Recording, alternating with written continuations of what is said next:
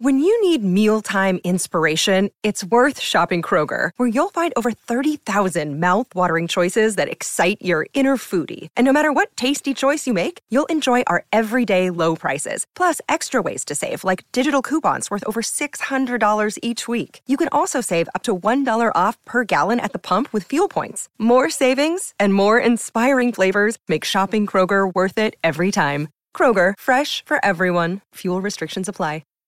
We've had one person coming on later who asked me if he needed to bother to get dressed. I'm not sure what he. Well, newscasters don't wear any pants anyway, so it's. I always wear pants, Joe. I always wear pants. Anyway, Hannah, thank you so much for coming on. Thank you for having me. Joe and I, Joe and I have both seen the film. Enjoyed it very much. Hannah, I guess we'll just jump into it. That's where we've already jumped. We have already jumped. I know. This is The Movies That Made Me with your hosts, Josh Olson and Joe Dante.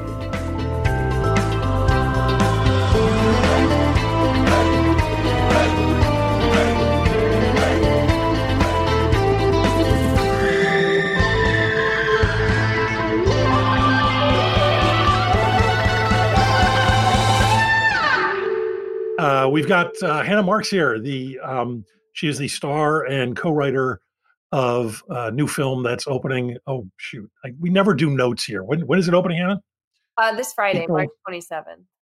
Oh, this Friday. Okay, it will be open because this will come out right after that. Banana Split, which Hannah stars in and co-wrote. It is. If you listen to the show, you have a vague sense of the kind of stuff I tend to go for. But yeah, the thing is, it ain't that. There's not a lot of shooting and killing and stuff, but hardly any, actually. Hardly any. I know. It's, but it's a delightful comedy. It's beautifully observed. I won't say what my favorite thing about it is because it would mean giving away the ending, but you do something in the end that just was so impressive to me and so wonderful and affirming and as someone who grew up kind of during a wave of feminist films that came out in the 70s that often failed to live up to their promise. I can't even really talk about what the thing is that I love at the end of your movie without ruining it, so I won't. But it's a terrific movie. It's a girls' friendship movie, and yes, the girls are both terrific. You and your co-star, and your sister. Oh, thank you. Yeah, I really appreciate that because obviously I know there's people out there where this wouldn't be their type of movie. So the fact that you guys watched is really awesome. I so appreciate it. No, it's fantastic. I mean, a good movie is a rare thing, and also a good movie is a good movie. Exactly. Yes. Checking out who you guys typically interview, and I'm now understanding that you are both very into genre movies. We can be. We tend to skew that way a bit, but we go all over the place. Yeah, it's so cool though. I mean, I noticed Elijah Wood, who's a dear friend of mine, and I love everything that Spectre Vision makes. So I thought that was really yes. Those guys are fun, but really the whole point is to sort of get to a kind of different way of understanding our guests through the movies that have kind of inspired them over the years. And you said you want to talk about comedies. I do, but now I feel bad because now I fully understand what you guys like. No, we've done comedies. We can do comedies.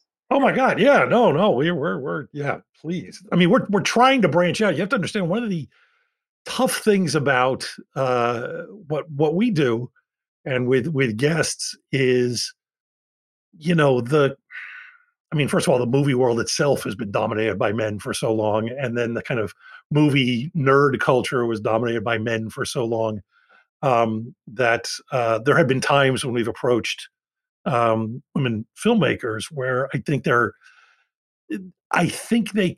think that we're going to start grilling them on Orson Welles or something, which is not even remotely what we want. We're trying to get free of all that. We're trying to get people to, appreciate and understand the fact that there's just a huge, wide variety of film out there and that everybody comes to it their own way and loves it in their own way and thinks about it their own way.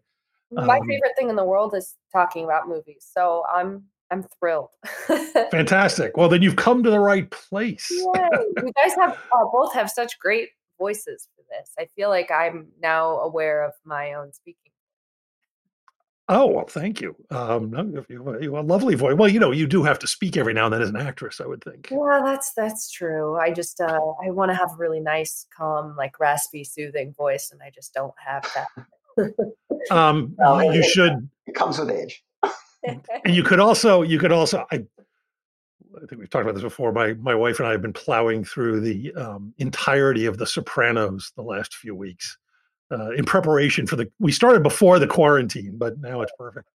I'm on season 2, so I've got a little more to go. I'm excited. Yes, you do. Well, Lauren Bacall shows up in a season 6 episode, and I'm just reminded of what a wonderful thing cigarettes used to be for women's voices. Everything. To that great raspy voice. It's. Do you guys hear that whole drama over?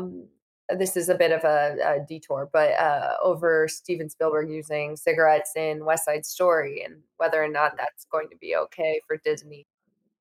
Well, no, I that's a Disney issue, particularly. But you remember when on E.T. when he re-released E.T. he took the guns out of the cops' hands and put walkie-talkies in instead. Yes, he has. Yeah. Yeah, he did. But that is now obsolete, and he has walked that back, and that's not the version of the picture that's out anymore. But movies for children are particularly susceptible to people overreacting to things, and it's like World War II movies where nobody smokes, and it's almost impossible to do a serious World War II movie and not have people smoke. And in Pearl Harbor, I think it was, they had FDR didn't even smoke. And he was notorious for this thing hanging out of his mouth. So, people can just overreact. I think that if he's having them smoke, it's a period picture and they should smoke. Yeah, why tell the story if you're not going to tell it honestly? Yeah. That actually reminds me of, this wasn't even meant to be a cheesy segue, but that does remind me of one of the movies on my list, which is Big. Wow, what a cheesy segue. For Josh Baskin, life was a little unfair. I told you to take out the garbage. You're going to miss the bus. I'm going to tell you again, Josh. Joshua Baskin. Until he made a little wish. I wish I were big. Sweetheart, it's 7:30. Are you up? Josh! 20th Century Fox presents Tom Hanks. Big. I turned into a grown-up, Mom. I made this wish on a machine, and it turned me into a grown-up. So now what? You get a job. Cannot get a job. Well, the segue is that my parents, every time I watched it, they would cover my eyes or fast forward in the part when he touches her boob. So that's definitely an example of, the overreaction you're talking about when it comes to families and children seeing movies. Say, have your parents seen Banana Split? I know. But it reminded me of what you were saying. Yeah. I didn't even mean to have the cheesy segue, I swear. That's a fantastic segue. Do you want to shall we segue fully into Big? Is that a? Oh, she planned it. She planned it. She did. She planned it. Well, she's a writer too, Joe. That's exactly. She's written this entire thing and she's reading it. She gets structure and transitions and ebbs and flows. It's. But yeah, I do want to jump. Only writer director here. I mean, come on. Yeah, no, you've done it all. Holy cow. Have you guys seen Big? I think we were sentient when that one came out. Yeah. You never know. Sometimes people just miss something. I don't know. I think it's one of the greatest of all time. I love Penny Marshall. Yeah. No, she was great. It's a lovely film. Yeah, I saw it in theaters. What year is that, Joe? It has to be 1989 because I was shooting The Burbs and Tom had to leave to go to the Academy Awards. Oh wow, that's a heck of a way to remember the year. Yeah, that's how I remember. It's such a great performance from him. It's pretty remarkable how he's able to capture that youthful energy and be able to play. Yeah, just being able to play that age at 30 or whatever he was is pretty remarkable. He has so much fun. You watch him having so much joy throughout the whole movie. Yeah, no, it's lovely. But isn't that a thing I've always felt? It's not original to me, but that most artists have to be able to maintain some kind of connection to their inner child, or you can't do the ridiculous shit that we do. I think the good ones, definitely. I also think that movie has one of the all-time best apartments. Oh, whose apartment? His big apartment he has with the trampoline and the bunk beds and the right. He skateboards through it and he has these views of the city. I mean, I remember seeing that movie and thinking like, oh, being an adult sounds good. And then you find out the truth. Yeah. You don't get to meet Elizabeth Perkins and all that. But she was so great in that too. It's just all around just such a lovely movie. It's one of those movies that feels like it's perfect from beginning to end. Like him nibbling on the miniature corn on the cob. Everything about it is so iconic to me. And of course the floor piano. Oh yeah. At FAO Schwartz. FAO Schwartz, right. I don't even know if FAO Schwartz is there anymore. No, it's not. It's gone? Yeah, it's gone for a long time. Did not know that. Because I know for a while you could go do that. You could go jump on the piano. Yeah, I went and did it when I was 15 and I first went to New York. That was like the first stop. Fantastic. Yeah. Where are you from? Yeah. I'm from LA. Oh, okay. All right. So you're out here. Mm-hmm. Cool. Yeah, no, Big's lovely. And I feel like, didn't they, beyond just the touching the boob, didn't they caught some heat for the off-camera sexuality of the film? It's pretty perverted when you think about it. It's sick. Yeah. In that kind of Back to the Future way. Yes. But in Back to the Future, it's unconsummated. Interesting. Yeah, but in Back to the Future, that's weird. It's like a story about a kid wanting to fuck his mom. I mean, yes. John Mulaney has a really good bit where he kind of breaks it down and how weird it is that movie even got made. Obviously, it's a great movie. I love the movie, but it's funny how some of our favorites, when you dive deep, you notice all the weird things about them. No, I think we call that subversive. Yeah. Yes. Very subversive. Yeah. No, I'm so glad I rewatched the movie later and learned what happened between Tom Hanks and Elizabeth Perkins, because I had no idea. That's one of the exciting things about movies, seeing them at different ages. You discover new things. Yeah. Oh yes, the things that they do after they fade out. Yes. Yeah, but I don't know. I remember at the time thinking it's just an interesting thing that if it had been about a woman or a 10-year-old girl becoming a woman, I'm guessing they would not have gone the same route. It would have been a much darker story. Yeah. Yeah. I don't think it would have worked. It would not have been as funny, that's for sure. That's one of those movies where gender is really important. I mean, we talk all the time about, not seeing gender or, flipping gender roles or whatever. But I do think gender can play such an important part in the story that is getting lost in the conversation now. Yeah, no, I agree. I mean, it's interesting in your film, and I promise you we won't talk about your work much because we don't do that here. but I like there's. Please don't ask me anything about myself. No, I just thought it was really interesting the way you gave the two guys a moment sort of similar to what the two women were experiencing in the film, and you got a sense of sort of how different men and women are about those kind of friendships. That was really nice. I love writing scenes like that, where you have two guys doing one thing and then you show two girls doing the exact same thing, and then comparing and contrasting how they deal with it and what their perspective is and how it's shifting. I just made a movie about an open relationship, and a lot of times you see the girls and her friends talking about the same thing that the guys and his friends are talking about. but kind of reversing what you would typically think that they would be talking about. Like the guy really wants to lose weight and the girl doesn't think about that at all. So it's fun. It's fun switching things around and playing with the topic. Yeah, no, absolutely. Absolutely. But Big's great. What else you got? Give us another one. Okay. Let's talk about Tropic Thunder. Tropic Thunder. What is his name exactly? There's a man. I'm coming, man. Don't you dare on me, Foley. I'm sorry, can we cut?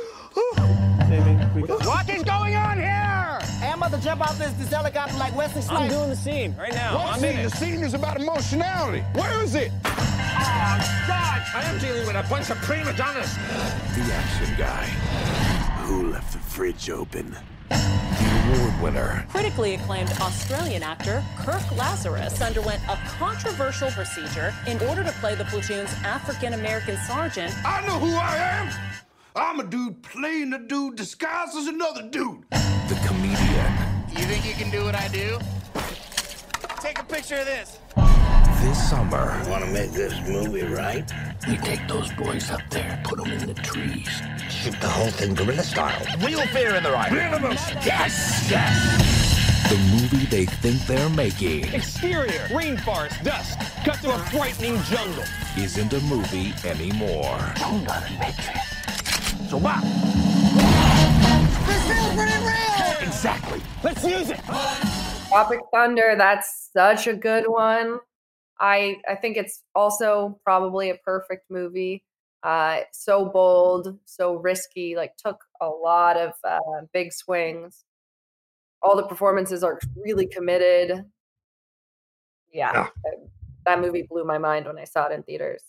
I think the Robert Downey character is still blowing people's minds. Yes. Yeah, I mean, amazing that they pulled that off. The fact that they pulled that off is insane. That's so scary to take that on. I can't believe he did it, and he did it so masterfully. I mean, that movie's crazy, and I love all those trailers in the beginning that really set up who each person is. That was such a good parody. I love Ben Stiller. I think there's a I don't know, you may not have seen it, but Joe, I'm sure you saw. Remember the TV series that our friend Ileana Douglas was on in the 90s called Action? Oh yeah, highly recommended. It didn't last long, but it was very. Did not last long. It was on Fox, I think, and it was a comedy with Jay Moore, basically playing a Joel Silver type producer in Hollywood, and it was incredibly. It was transgressive as hell and perverse. Wasn't Buddy Hackett his chauffeur or something? That's right. Buddy Hackett was his chauffeur. Ileana Douglas plays a hooker that he ends up making a studio, a development exec, because she's better at it than anybody else. It's called Action. It's called Action. Yeah, you can probably streaming somewhere. It's on DVD. It's probably on. But it's probably on Amazon Prime. They seem to have everything. I'm sure. Here, it'll even. In that it was a Scorsese movie. Was it Cape Fear that she was in? Oh yeah. Yeah, she's so good in it and unexpected and fantastic. I mean, she has a hard role in that movie. She's awesome. Oh yeah. We love her. We've had her on a couple of times.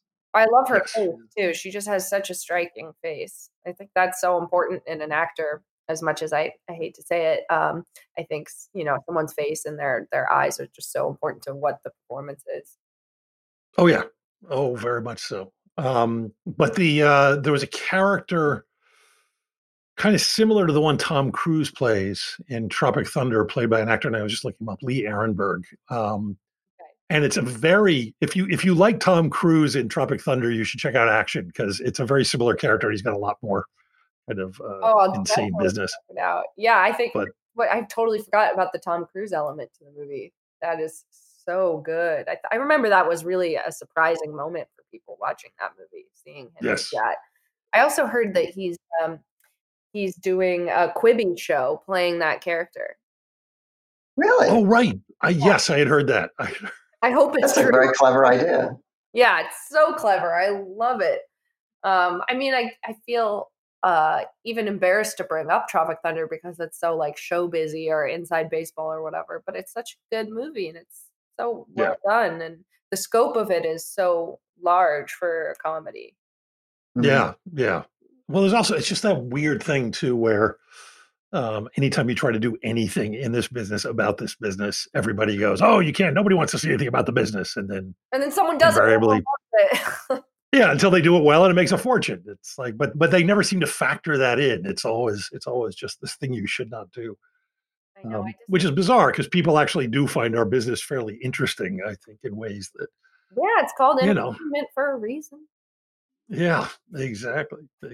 Yeah, and let's see. Oh, I also just started listening to the Bill Hader episode you did, and I just remembered Bill Hader is in Tropic Thunder as well. I think he gets slapped. Oh my God, is he in Tropic Thunder? Yeah. I don't remember. Yeah. He gets slapped in the face. Tom Cruise says over Skype, he says, "Someone slap him," and like a PA goes, "Oh right." It's so, I don't think of him. I feel, it's so weird. He feels like somebody who sort of just arrived fully formed a couple of years ago. Of course, he's been around for. Yeah, he's been in everything. He has these memorable scenes in so many comedies. And Danny McBride too. Danny McBride was really good in it. Everyone, Yeah, he's great in that. That's right. Because he was just sort of starting out at that point. Wasn't that like his first big movie after Foot Fist Way, or? Probably. It was early on. He presses those buttons from this big controller. He presses buttons and he goes, "Mother Nature just shit her pants," and then all the explosions happen, and it's so good. He just pulls it off effortlessly. Did you see The Righteous Gemstones? Oh God, yes. Yeah, he's fantastic. I'm a giant fan of Walton Goggins. I'll follow him anywhere in anything. He's so good. I was just thinking about there's this new documentary on Netflix, or it's a doc series called Tiger King. Oh, are you watching that? Yeah, I watched it all in one sitting yesterday because we're all quarantined. But I kept thinking that Walton Goggins would be really good at doing like a movie version of those characters.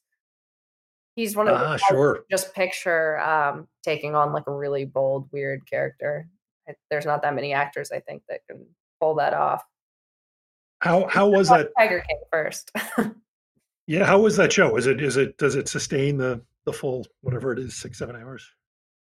Oh yeah, it's crazy addicting. I mean, I literally sat and watched it in one sitting. I did not move for 7 hours. It was crazy. My knees hurt at the end.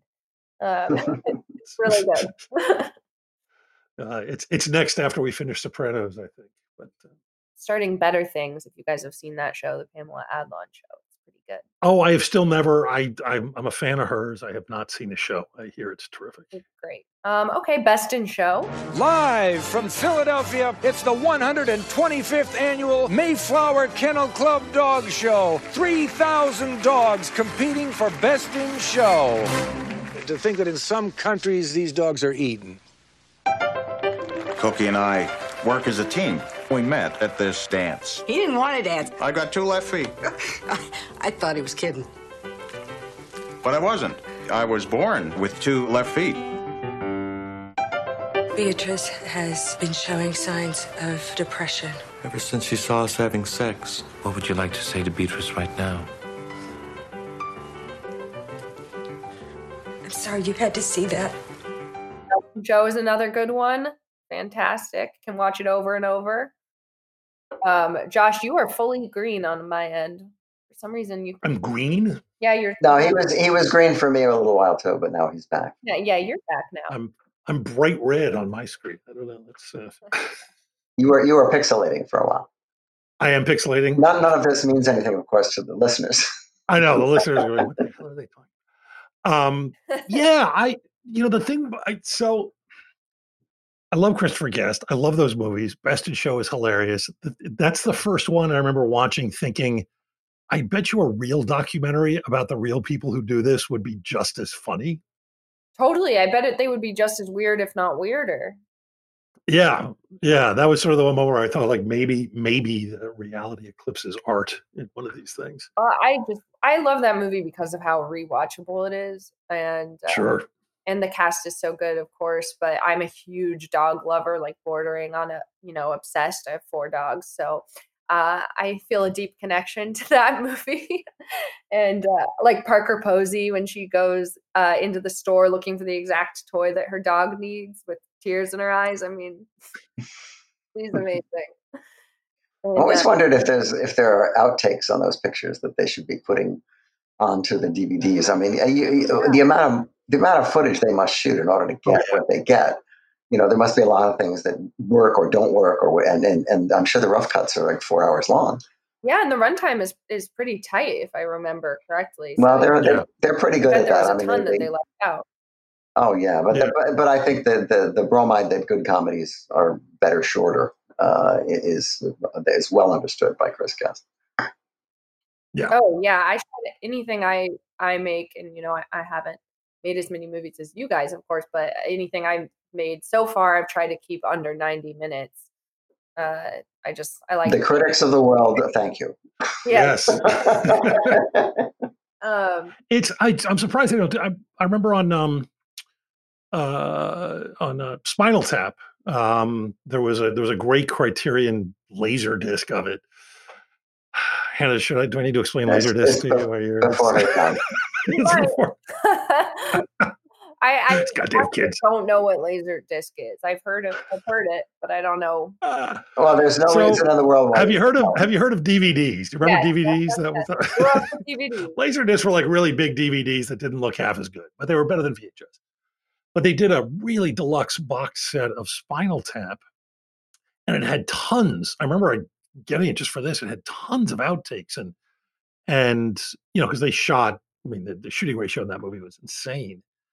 And there's some incredibly so hard.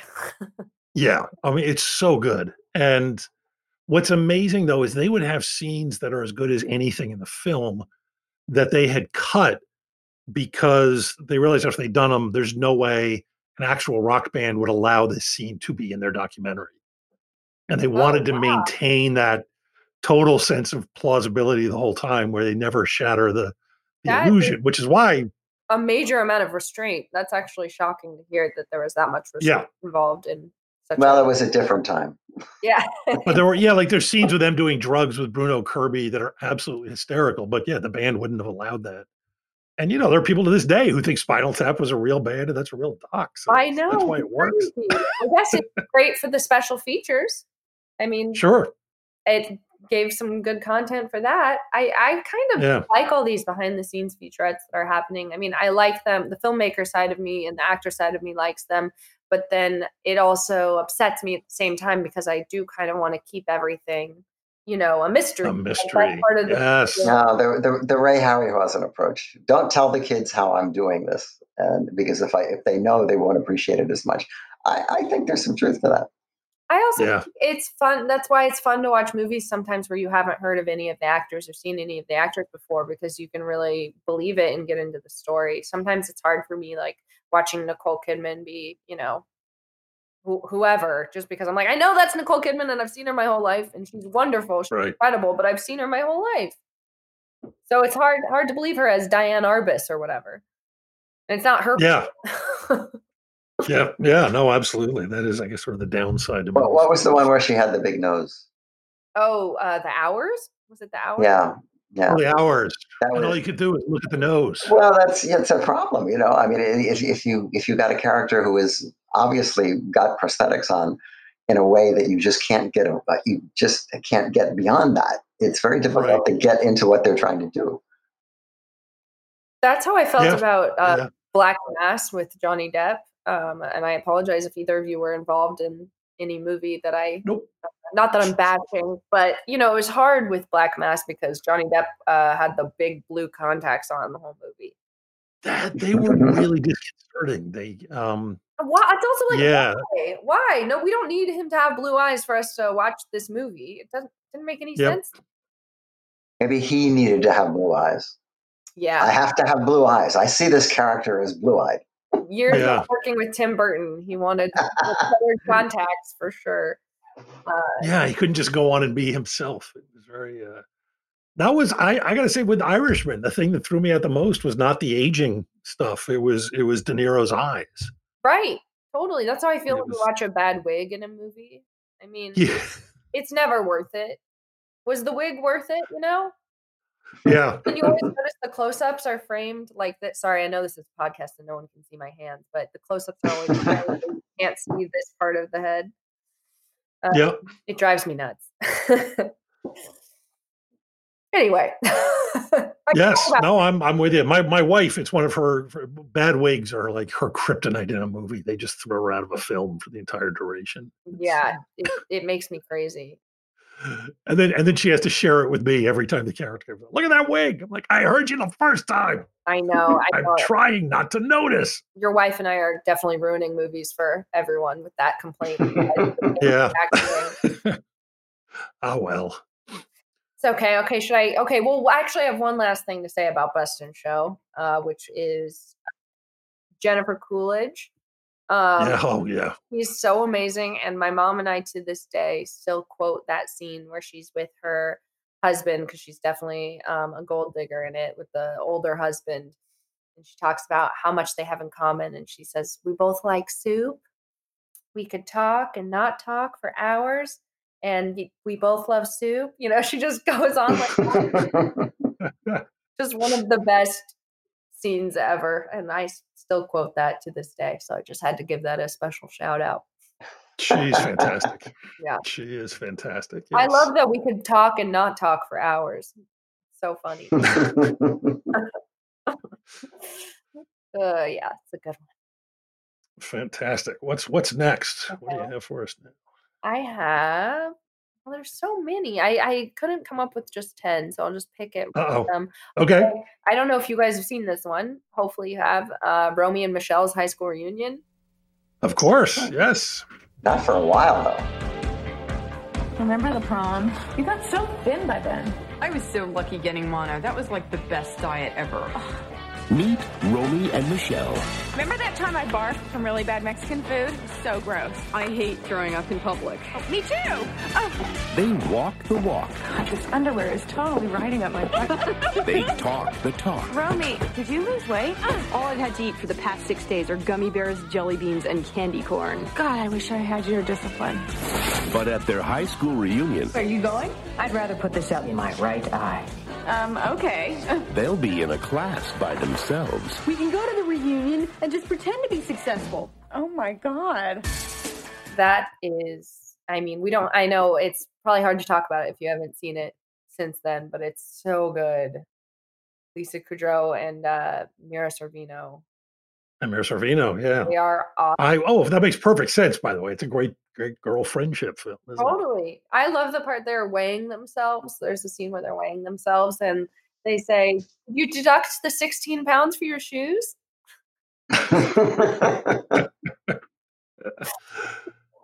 Yeah, that movie makes me laugh till I cry. Do you go back to it and revisit it? Oh yeah, that's definitely one Yeah. of my biggest crimes. I love to rewatch movies over and over and over again instead of going and watching new ones. Yeah. You guys No, have we it? all have that. Yeah, Yes. my comfort movies. That's why I wanted to talk to you guys about comedies, because those are the ones I can go back to and watch a million times. Right. I'll put you in that. By the way, a good time for it too, considering the circumstance we all find ourselves in right now. I think. Yeah, I really don't like to be in a heavy mindset when I'm watching something. I want to enjoy it and laugh. Yeah. Uh, Awesome. I guess I feel bad about that. I should probably be watching more movies on war or something. But No. Not necessarily. Yeah, definitely. do you guys remember anything from that movie, or is it too long ago? I just, oh my God. I think I can access some of the. I just remember them being charming as hell. That was kind of the big takeaway for me. Well, I know for me, if I haven't seen a movie a lot of times, it's hard for me to remember things from it. And a lot of times I just remember the way the movie made me feel, but I don't remember any specifics. Yeah, I find as I get older and have seen more that more and more of them vanish into the haze of my memory, which is frustrating, but it also means going back to them is a lot more fun. Yeah, I can watch mysteries and not remember who did it. You know, Right? Yeah. Totally. And it was just gone. Yeah. Yeah. That's so. The part I'm looking forward to is when you can't even remember your own work and you get to go back and see it like it's new again and actually find out whether or not you like it. I think that's called Alzheimer's. It could be. Well, no, that's exciting to be far away enough from it where you can actually watch it like an audience member. Well, isn't that the thing? Isn't there just part of you that just like, you put everything you've got into these things? Yeah. And really, at the end of the day, the thing you want most out of it is to be able to sit in an audience and experience it for the first time. I don't. Is that Which, possible? of course, you can't do. Yeah. We never get to. Yeah.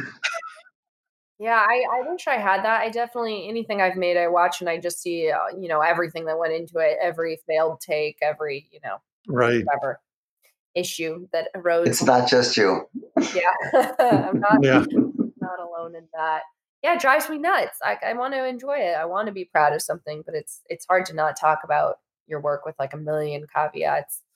Like, oh, well, we only had time for one take or whatever. You can't, Right. no one else is going to watch it with that in mind. So Yeah. Definitely a learning experience and letting go and having acceptance and learning to enjoy the process of making something, because afterwards it's done. And that's really what I'm working on, just wanting to enjoy the work as you're making it. Sure. Well, that's why you have to fight for it while you're doing it and not let people talk you into making changes that you don't really believe in. Because in the end, you're going to look at this thing and it's always going to be like that. And you're always going to regret not standing up for whatever it is that, you go to a preview and somebody sneezes or goes to the bathroom in the middle of the scene that the studio is most upset about. And they say, see, somebody went to the bathroom. Obviously, you've got to take the scene out. And so if you do, it'll always be gone. And so you really have to sort of stick to your guns about it. Yeah, I just that was why I just made this this little movie last month. I made with my friends for such a small amount of money, but the whole point of it was to just have no one controlling it, to get Final Cut, to take risks and operate with the freedom of knowing that you're not risking too much money. And it was such a blast. I mean, it was the most freeing experience I've had making anything. There was no one to say no to anything. It was, it was a dream come true getting to do that. But it's hard to get to accomplish that with any kind of budget. Yeah. Was this a feature? Yeah. Oh, very cool. Yeah. It's pretty fun. And is this coming out with a title and everything? Yeah, it's called Mark, Mary, and Some Other People. But we just wrapped literally last month. But it's another movie with a ton of sex in it. My parents will have to see, and then we'll probably talk about it when I next talk to you guys. Fantastic. Parents seen that? Another day is here, and you're ready for it. What to wear? Check. Breakfast, lunch, and dinner? Check. Planning for what's next and how to save for it? That's where Bank of America can help. For your financial to-dos, Bank of America has experts ready to help get you closer to your goals. Get started at one of our local financial centers or 24/7 in our mobile banking app. Find a location near you at bankofamerica.com/talktous. What would you like the power to do? Mobile banking requires downloading the app and is only available for select devices. Message and data rates may apply. Bank of America N.A., member FDIC. Cool. What's next? Okay, let's see. Well, I guess this one isn't a comedy in the classic sense, but Inglourious Bastards. 10 hot! I'm putting together a special team. We're gonna be doing one thing and one thing only. Killing Nazis. Sound good? Yes, sir! I'm gonna assume you know who we are. Everybody in the German army's heard of you. You probably heard we ain't in the prisoner-taking business. We in the killing Nazi business. And cousin, business is booming. You ever wanna eat a sauerkraut sandwich again? Take your wiener schnitzel they can finger and point out on this map what I wanna know. I respectfully refuse. Hey, Donnie! Got a German here wants to die for country. Oblige him. I think it's funny. I mean, I think it's one of his funnier movies, at least to me. I guess Jackie Brown is super funny too, but the whole part with Brad Pitt pretending to be Italian in the movie theater, the Gorlami, all that stuff. I think it's some of his funniest writing. I love that movie deeply. Did you see the new one? I did. Yeah, I've seen it 2 or 3 times. I really liked it. Yeah, me too. It's not my favorite of his movies, but I thought it was great. Do you guys have a favorite Tarantino movie? Mine might be that one. Yeah, that might be too. And I didn't like it the first time I saw it. I didn't dislike it. I was just kind of. It's a masterpiece, I think. And it gets better each time you watch it. Yeah, I just somehow the second time I saw it, and it was just funny how I came to see it again, I ended up just absolutely loving it. I think it was because I brought no expectations to it the second time. Because it's kind of a movie that just meanders a lot, and I enjoyed the meandering a lot more the second time. Expectations are everything with movie watching. It's so much better to go in not knowing anything. Yeah. Although sometimes that can screw you up. I also, Big Lebowski is a movie I hated the first time, and I love the Coens because it kept. I thought it was telling me it was going to be a mystery, that it was going to go towards some sort of solution, and of course it never does. And I found that confounding. And then, of course, the second time you see it, you know where it's going. Well, sometimes you just don't get something the first time you see it. Yeah, and then there's that. Yeah, but some of the movies that have become my favorites, even directors, are people that I really didn't like that much when I was, in college. I just thought they weren't speaking to me. But then, I'm not that same person now. So. And how much, Josh, in your case, how much of that was, do you think, marketing misleading you? Oh, no, because I didn't. I try to avoid all that. I had a vague, I knew enough about what it was about, and it was just that it's so non-narrative. It's such a sort of series of just kind of. I kept waiting for a story to kick in that did not kick in, and. I mean, for me, the moment where I realized everything was different, the first time I saw it, I think I've said this before in the show, Brad Pitt driving out to Panama City is fucking endless. And you're going, God, get there already. And the second time I'm watching it, I'm going, take your time. This is So in your case, it wasn't about going in not knowing anything. You wanted to know everything and then go back and rewatch it. I guess, or maybe I just kept feeling like there was part of me that just kept waiting for the plot to kick in. And it was sort of realizing there isn't really going to be one. Except for this sort of wonderful thing at the end. And once I sort of let go of that, I was able to, plus it's an era I absolutely love. So just getting to kind of. Are you talking about Once Upon a Time in Hollywood? Yeah. Oh yeah. No, I'm not talking about. You could apply that to Big Lebowski too, though. I thought you were talking about Inglourious Bastard. Yeah, I love that period of the world. I just want to wander around with Nazis trying to kill me. It's a cozy, warm feeling. The thing I was bummed out about with Once Upon a Time in Hollywood, and I loved the movie, but I felt like, it's not a spoiler. I think if you've hopefully everyone's seen it by now, but at the end, I really wanted to explore what Sharon Tate's life and her baby's life would have been and what could have happened to her and that family. And I felt like, why end the movie there? Why isn't that like the start of the movie? Well, that's the start of the sequel. Yeah, the sequel. There you go. Twice upon a time in Hollywood. Yeah, and then there's a million lawsuits, I guess, because these are all real people. But so wait, so what happens? So Roman Polanski goes on to direct Day of the Dolphin, Joe, and I don't know. No Chinatown. I felt like you don't know. It's still been Chinatown. We're gonna make her survive, so I just wanted to, I wanted to see what she would have done. But I also think it was a beautiful ending, and man, it's so cool when the way that Brad Pitt and Leo take on those Manson girls. It's epic. And one of the girl that Brad Pitt bashes her head in a million times at the end. That's one of my friends. So it was pretty cool watching her get beat up by Brad Pitt. We're going to excise that and just put that one clip out. It's fun to watch my friend get beat up by Brad Pitt. Go for it. That's pretty awesome. I mean, there's humor in all of his films, obviously. Yeah. A great deal of it. That one just really got me, though.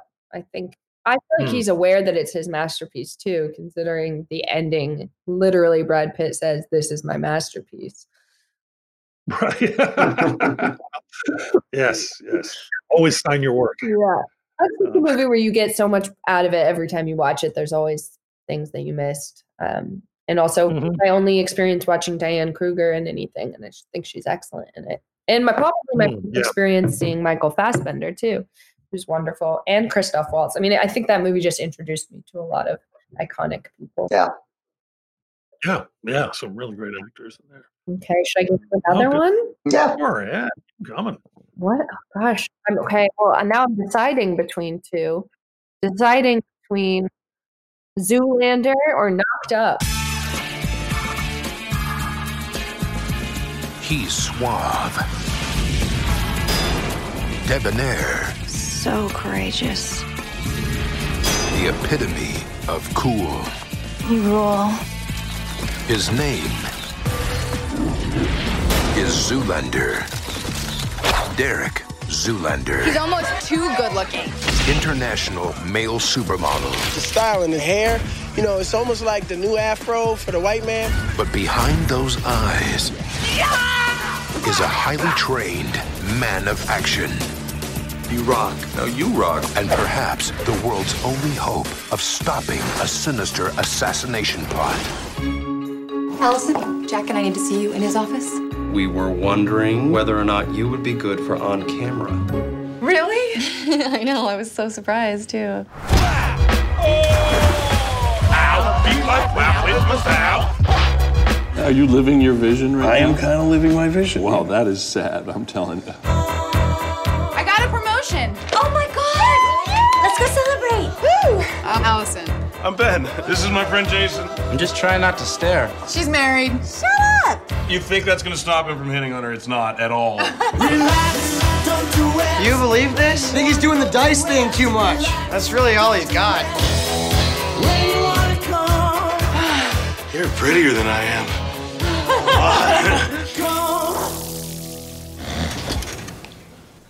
Do we have sex? Yeah. Nice. Hello. Hi, this is Allison. I don't know if you remember me. I have something I really need to tell you. I'm pregnant. With a baby? Yes. Then what are you hitting on me for? Both good films. Which one do you guys like better? I think it makes a great double feature. Oh, yeah. They're very different. Zoolander Knocked Up. How do you even? Because I mean, one is. I mean, Zoolander is just absolutely hilarious. It's ridiculous and hilarious. And Knocked Up is, like that. All those sort of Judd Apatow period, from that period, kind of going for something larger and more serious, which absolutely I respect. I think if I'm just looking for, falling down on my ass and laughing, I'd have to go with Zoolander. But how about you? I mean, I love them both equally, and I guess it's hard to compare them because they're so different. But for me, I love the simplicity of Knocked Up. Like the whole premise is really just, what if Seth Rogen got you pregnant? I mean, that's really, I can hear that at the pitch meeting now. that's it, and I love it. I love that there's nothing else to it. Like that is enough to explore for those 2 hours, and it's just fun. Like the amount of nuance that they were able to explore with such a, I guess, simple log line. And I mean, again, I keep saying this, but the acting is so great in it. And it's all of those comedic powerhouses in the friend group. And that was really the movie that introduced me to Leslie Mann, who I didn't realize was his wife at the time. She's so fantastic. Katherine Heigl's fantastic. I think that movie is super solid and great and takes risks. And I'm trying to think, one of my favorite scenes, probably when they get to the gynecologist's office and she makes him walk, and he shows up like sweaty and he's like, "It's a boy, buy some pink shit." He gets so mad, and there's just the emotions and the stakes are so high in it. It's like just as high a stakes as any war movie or at least it feels that way. Yeah. Well, that's the trick, isn't it? Is to make, I mean, the stakes in your film, whatever they are, have to have weight. It has to be the hardest thing the person's gone through in their life up till that point. Otherwise, why are we watching? Yeah. Why are we watching this particular story then? Yeah. Yeah. The one, I don't know, I've always gone to this as a sort of a screenwriting thing, but yeah, you have to make those stakes matter. And the fact is, if you, for me, if you look at like Armageddon, and I am so much less concerned with whether or not Bruce Willis and his buddies save the entire human race from a meteor than I am about whether or not Pee Wee Herman will get his bicycle back. Right. That matters. That matters so much more. And that's when the movie's working, I think, when the stakes feel that high. Yeah, I mean, it's crazy to think there's like movies where someone's like family gets murdered, but I don't necessarily care as much as like Seth Rogen shopping for a crib. Exactly. That's when a movie's working.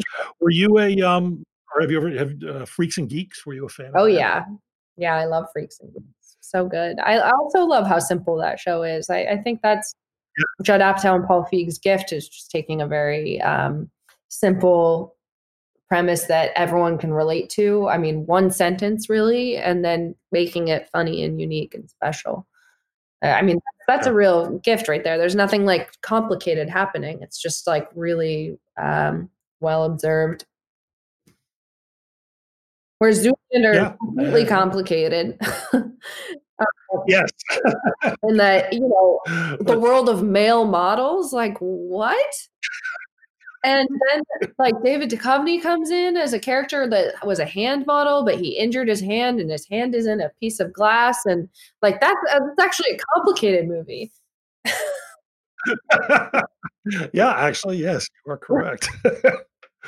And they're so good at it too. My God, I think that's the thread that connects all of my favorite comedies. Would be like the level of commitment coming from the lead actor or the lead actor. I think that's because I mean, with Tropic Thunder and Best in Show and Zoolander, I mean, there's such extreme commitment coming from those actors. Like not afraid to fall on their face. Yeah, exactly. And somehow never got the memo that this is very silly. Yeah. I mean, like, can you imagine doing those runway scenes in leather pants? And like, if Zoolander bombed, if that would be such an embarrassing thing to live down. Yes. Can you imagine the Blue Magnum? Is that? Yeah. Can you what? I was just saying, can you imagine having to live that down if it was a failure? That's embarrassing, and they were willing to risk that. Yeah, no, absolutely. That's I say you gotta give everybody involved with Cats credit. Yeah. They took that risk. Also, Alexander Skarsgård is in it as one of Zoolander's like doofus roommates, which is pretty cool. Upon rewatch, noticing the other people in it. Oh wow, yeah, sort of before we noticed him, right? Yeah, exactly. He's I think he's one of the male models that dies in the gasoline incident. And yes, that's also one of the best scenes too. When Ben Stiller gives the eulogy, but he calls it a yagoogly.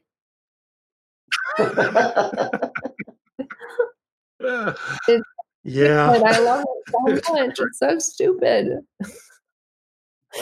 It's funny. No, now I want to go see it again tonight. I know. Maybe I'll rewatch it too. That's the fun thing about quarantining. You have excuses to watch movies all the time. Exactly. Go back and catch up on stuff or review things. But that's a marvelous film. But definitely your movie, again, not to talk about your work too much, but you can see the connections to something like Knocked Up and so forth, where it really is. I hope you don't think I'm doing a disservice. It's a very simple narrative. Totally. Two girls who have dated the same guy, one who still is, become friends. Exactly. I'm a huge fan of that type of story, as you can tell. So these really are the movies that made me.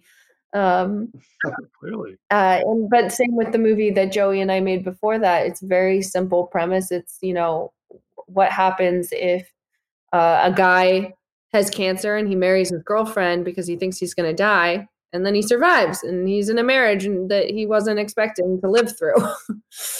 That was a movie that we had made, and that premise is super simple. It's a guy actually surviving cancer instead of dying from it, and then taking that hour and a half to explore, PTSD as opposed to like a world with a million characters and subplots, etc. Yeah. Probably just went off on a tangent. Oh, by the way, that's all we do here. It's the tangent show. What else do you have? Well, there's The Room. The Room is pretty great.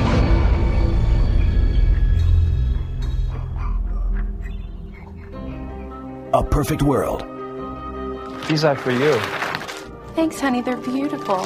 A Perfect Life. I would do anything for my girl. I love you, Lisa. I love you, Johnny. He provides for you. Darling, you can't support yourself. I don't love him anymore. He didn't get his promotion. And he got drunk last night. And he hit me. It's not true. I did not hit her. Well, maybe you should have a girl, Mark. Yeah, maybe you're right. Maybe I have one already. I don't know yet.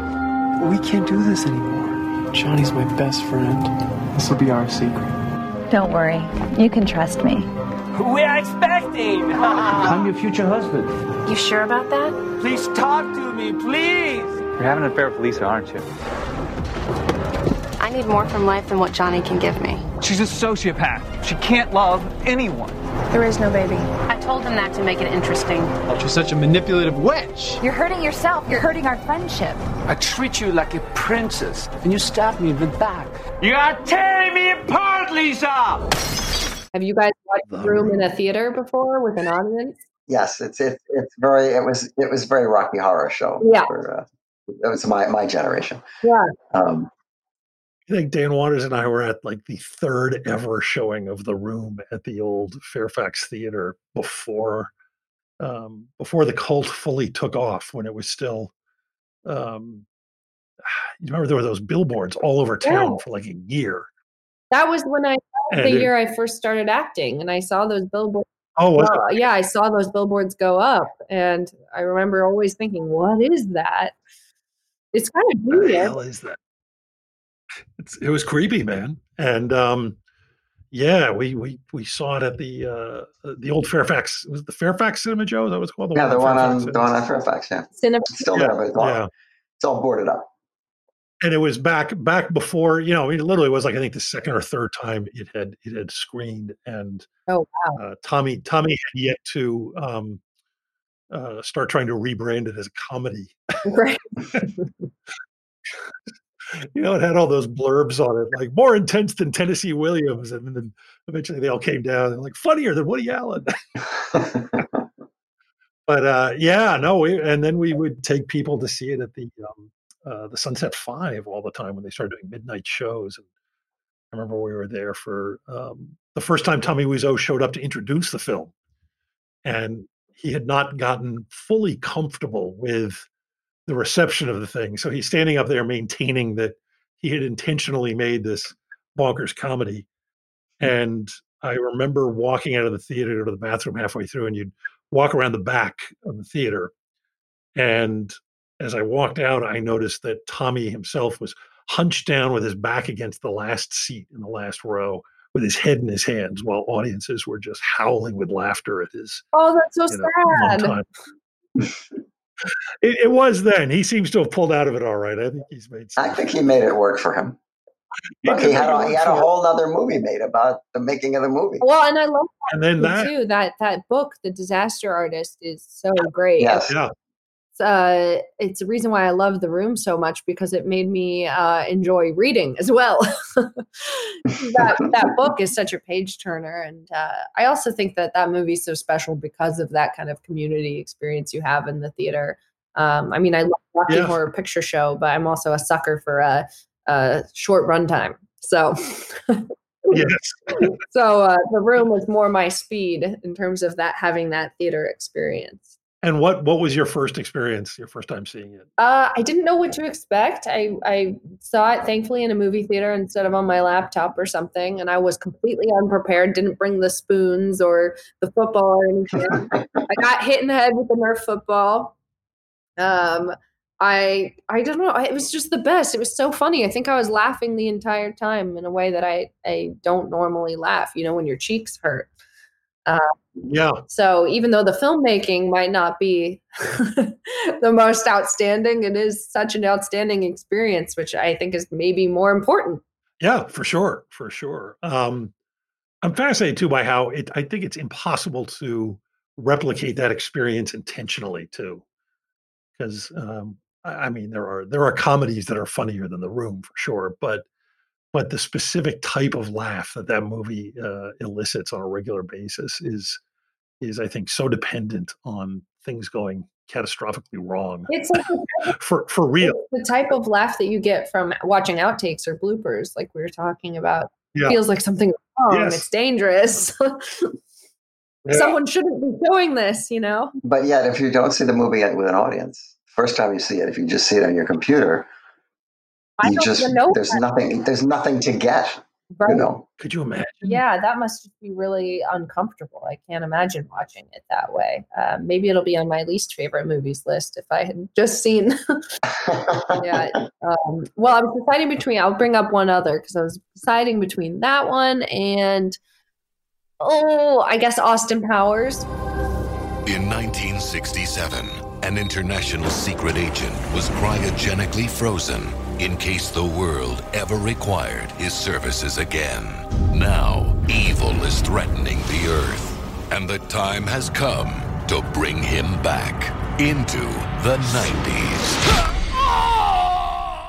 It's not unusual. Allow myself to introduce myself. Danger Powers personal effects. Actually, my name is Austin Powers. Danger's my middle name.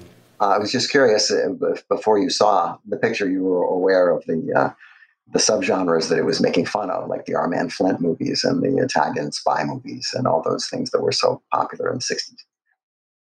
No, I think probably when I first saw Austin Powers, I was probably like 6 years old or something. So I don't think I had any idea that it was, you know, parody or satire or anything.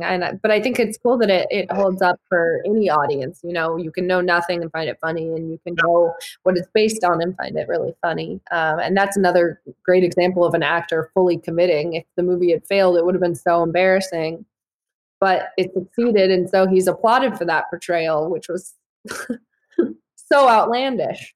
No, it's wonderful. I remember enjoying the first one very much, and the second one just blowing my mind. I don't know why I love the second one the most of all. I think. Yeah, which is the one where he's peeing in the he gets unfrozen and he's peeing for forever? Is that the first one or the second one? Remember? I only remember Elizabeth Hurley and the Cantaloupes. Yeah, it's an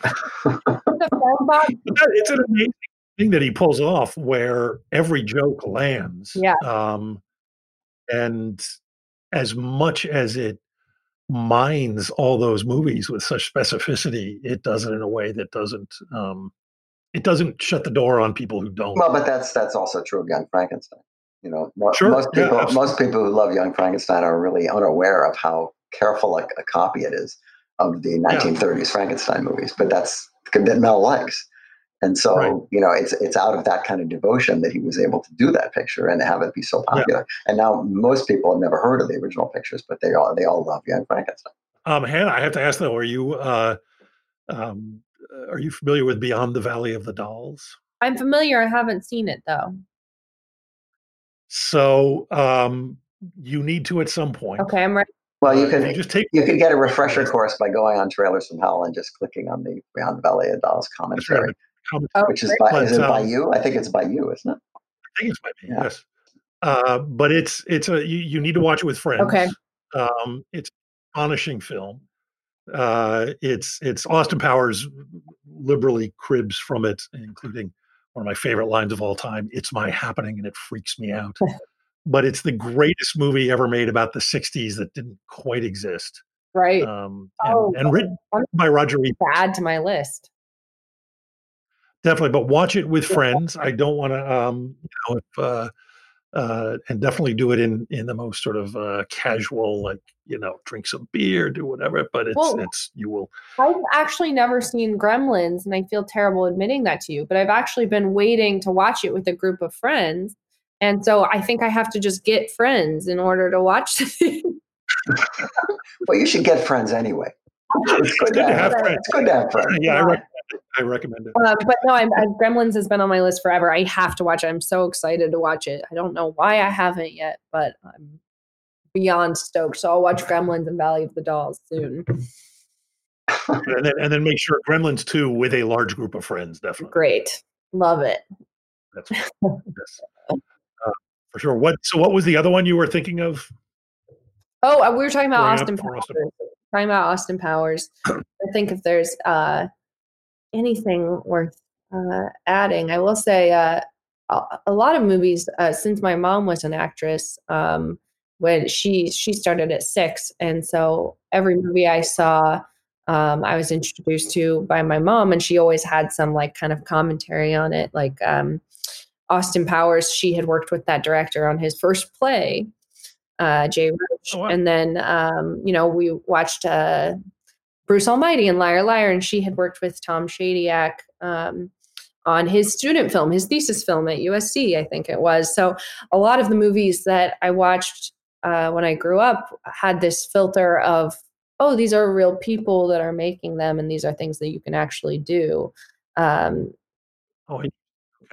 I think that's a big reason that Austin Powers impacted me like that. Just watching a movie where you heard a story about the person that made it makes you realize that you can too do it, if that makes sense. I wasn't very articulate. I just explained that, but it's a totally different experience as a kid watching a movie like that. Yeah, sure.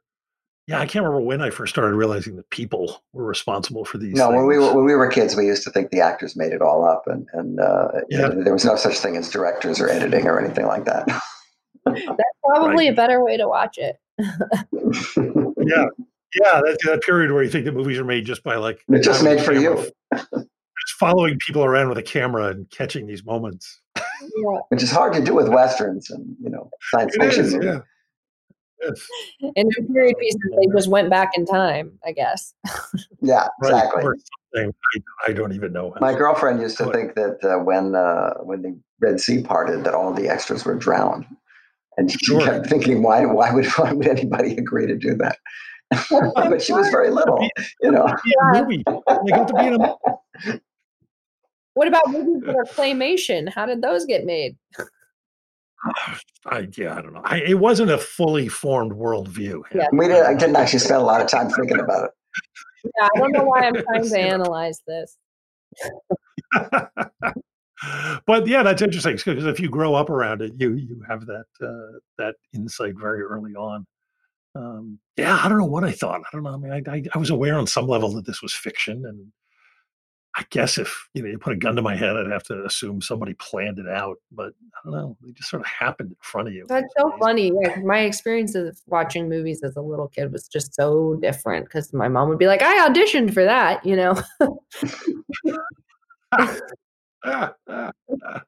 that guy's an asshole. Yeah, but it's probably why I'm, making things. So thank goodness. Exactly. To movies like that. Sure. Cool. Do you have any more for us? Or is that okay? Well, I'd say I have a lot more, but I don't know how to prioritize. Should I just throw a couple out? And if you guys throw a couple out. Let's throw a few against the wall. We have a little time. Obvious Child, Forgetting Sarah Marshall, Harold and Maude.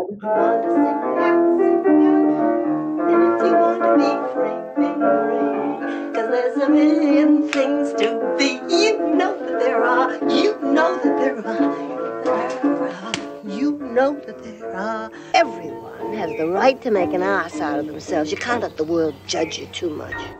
And if you want to be me, be me. And if you want to be you, be you.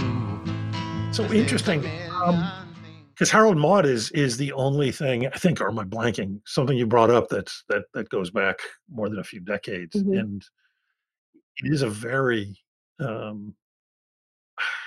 mean, as dated as it is, as rooted in a time, it has always felt very contemporary too. I'm wondering, why do you think that one sticks out for you so much? Well, it's such a solid two-hander. I mean, those are just both really great characters, and it hinges and lives and dies on them and their relationship. And anytime a movie can pull that off, it's really, really special. Like, I don't really remember any of the other characters other than them, because they're so dynamic and important. And then just the use of camera work in that movie. All the zooms are really, really well done and really stuck with me. The visuals of that movie feel really ingrained in anyone that's watched it. And I just have special experiences seeing that movie because I've gone and seen it in theaters whenever it's come back for some kind of tribute screening. And I had, my first date with my boyfriend was going to see it. And so it becomes special because of that. Had he seen it before? Yeah, we both had already loved it. So it was a pretty cute what would have happened? What would have happened if you were taking him to a screening of Harold and Maude and it was his first time and he hated it? I think I would have welcomed that because I like disagreeing. It's fun. Then you have something to talk about. I like that. It's I think it's good to have different opinions on things. But I don't know. Does that color your thinking about anyone? If you don't like the same movies as them, does it kind of change your view of them? It's the Carvel Mary Madeline thing. How can these two people live together when they're completely opposite? And to a degree, that can be true of movies, particularly if you're totally enamored of some particular movie and just have such an emotional investment in it. And then you show it to somebody, because that's part of the fun of movies is showing them to your friends and sharing the experience. Yeah. And if it doesn't work, it's inevitably disappointing. I mean, you're always disappointed when somebody doesn't love a movie that you love. That's really true. I guess if someone just doesn't get it, then that's really frustrating. But if someone has an opinion about it where we can then discuss it, then it's exciting. But if someone doesn't get it and isn't engaged with it, then that sucks. Well, yeah, because it just disappoints. It disappoints you on a level of, I thought I understood that about that person and that they understood this about me, but I see that they don't. Totally. And there are, I don't think I've ever sat down specifically with the plan of, I'm going to test you. But I have every now and then there have been ones. I remember Nancy, my wife, and I had just started dating, and we went to a screening of the Werner Herzog Bad Lieutenant, and Herzog and Nicolas Cage were there doing a Q&A, and it was just one of the greatest things ever. And we walked out of the movie, and she absolutely loved the film and thought the Q&A was the greatest thing ever. And I remember thinking, oh, wow, if she had hated that would have been debilitating to me. It hadn't even occurred to me, but I could see somebody, not going for Bad Lieutenant and Nicolas Cage. And but, on the whole. I said, no wonder you got married. Yeah, yes, exactly. We have her favorite movie is Love Actually. I don't know what to do about that. That's right. His favorite movie is a Nicolas Cage movie as well, but we hardly ever like to mention the title because we've plugged it so many times on this show. You're talking about Mandy? Yes, of course. Hardly an episode goes by. Uh-huh. I didn't say it.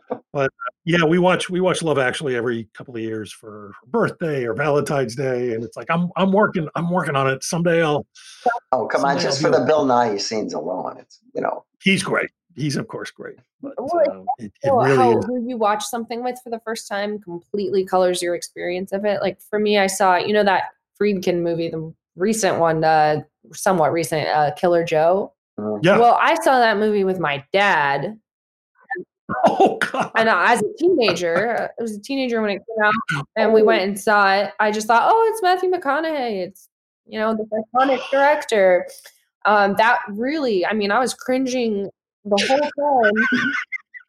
Yeah, I'm cringing just thinking And now about I'm like, I don't remember anything that happened in that movie other than the fact that Gina Gershon is like eating orange fried chicken off of his penis, or I don't know what she's. So it was so horrifying to me just because I had watched it with my dad. And same with watching Blue is a Warm Color. I saw Blue is the Warmest Color in a theater, and I was just, it was a packed theater. I was unprepared to watch that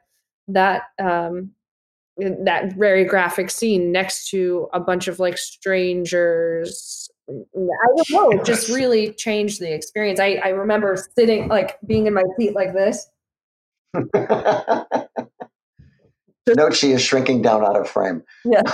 Yes. I think I ended up on the floor by the end. I remember my dad, my sister, who's much younger than me, was obsessed with Twin Peaks when it was on TV. And when the movie came out, my dad, she was, I think, 15, took her to see it. And I have to imagine that was the most uncomfortable 2 movie theater seats in the entire universe. Yeah, I haven't seen Twin Peaks. I didn't realize there was a movie. I've seen the first couple episodes. It's called Fire Walk with Me. And it is, if you haven't seen the TV show, it makes absolutely no sense. Makes absolutely no sense. And the scene where she's having sex with Bob and Bob turns into her father is not a scene that any teenage girl would want to be sitting. Or any father would want to be sitting next to his teen. I mean, it's just, oh God. That is horrifying. Yeah, I've watched some naughty movies with my parents, so I can usually handle a lot. But I think Killer Joe was X-rated, and I draw the line at X. Yeah. I think, particularly where your parents are concerned, I think that's very wise. Very much so. Wow. Well, Hannah. Thank you. Thank you so much. Thanks for having me. Great. Thanks for interrupting interrupting your sequester.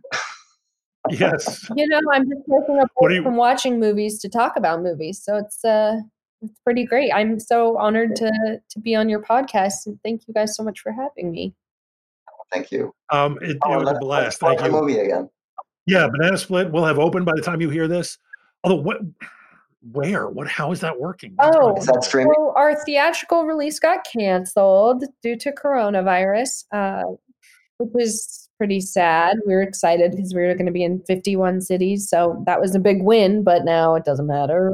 Yeah. But it's also really great because now it's digital and on demand, and hopefully it reaches more people that way, and hopefully it helps some escapism in this crazy time.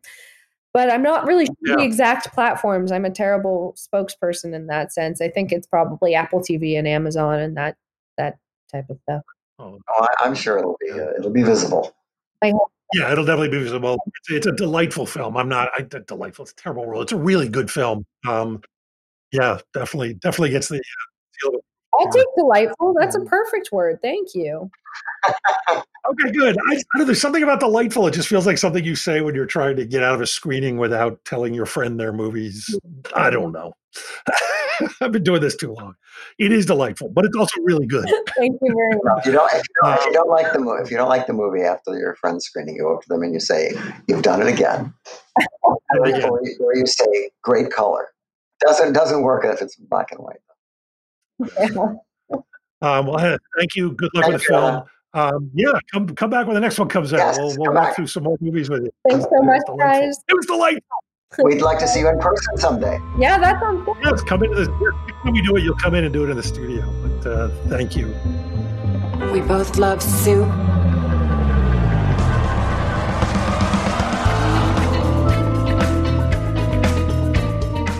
Our show was recorded in beautiful downtown Burbank. The official podcast of trailersfromhell.com, the best damn movie website there is.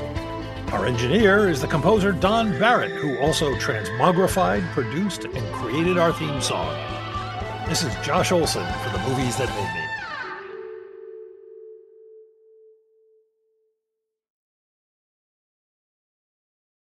Hi, I'm Neil. And I'm Ken. And we are from the Triviality Podcast, a pub trivia-style game show where a lack of seriousness meets a little bit of knowledge. Join us each week for an hour-long game of general knowledge trivia featuring special guests from around the world, plus tons of extra themed episodes. If you want to improve your trivia game, or you just want to scream at us in your car when we get easy questions wrong, then we're the show for you. Find Triviality on all your favorite podcast apps. But you know that, because you're already listening to a podcast.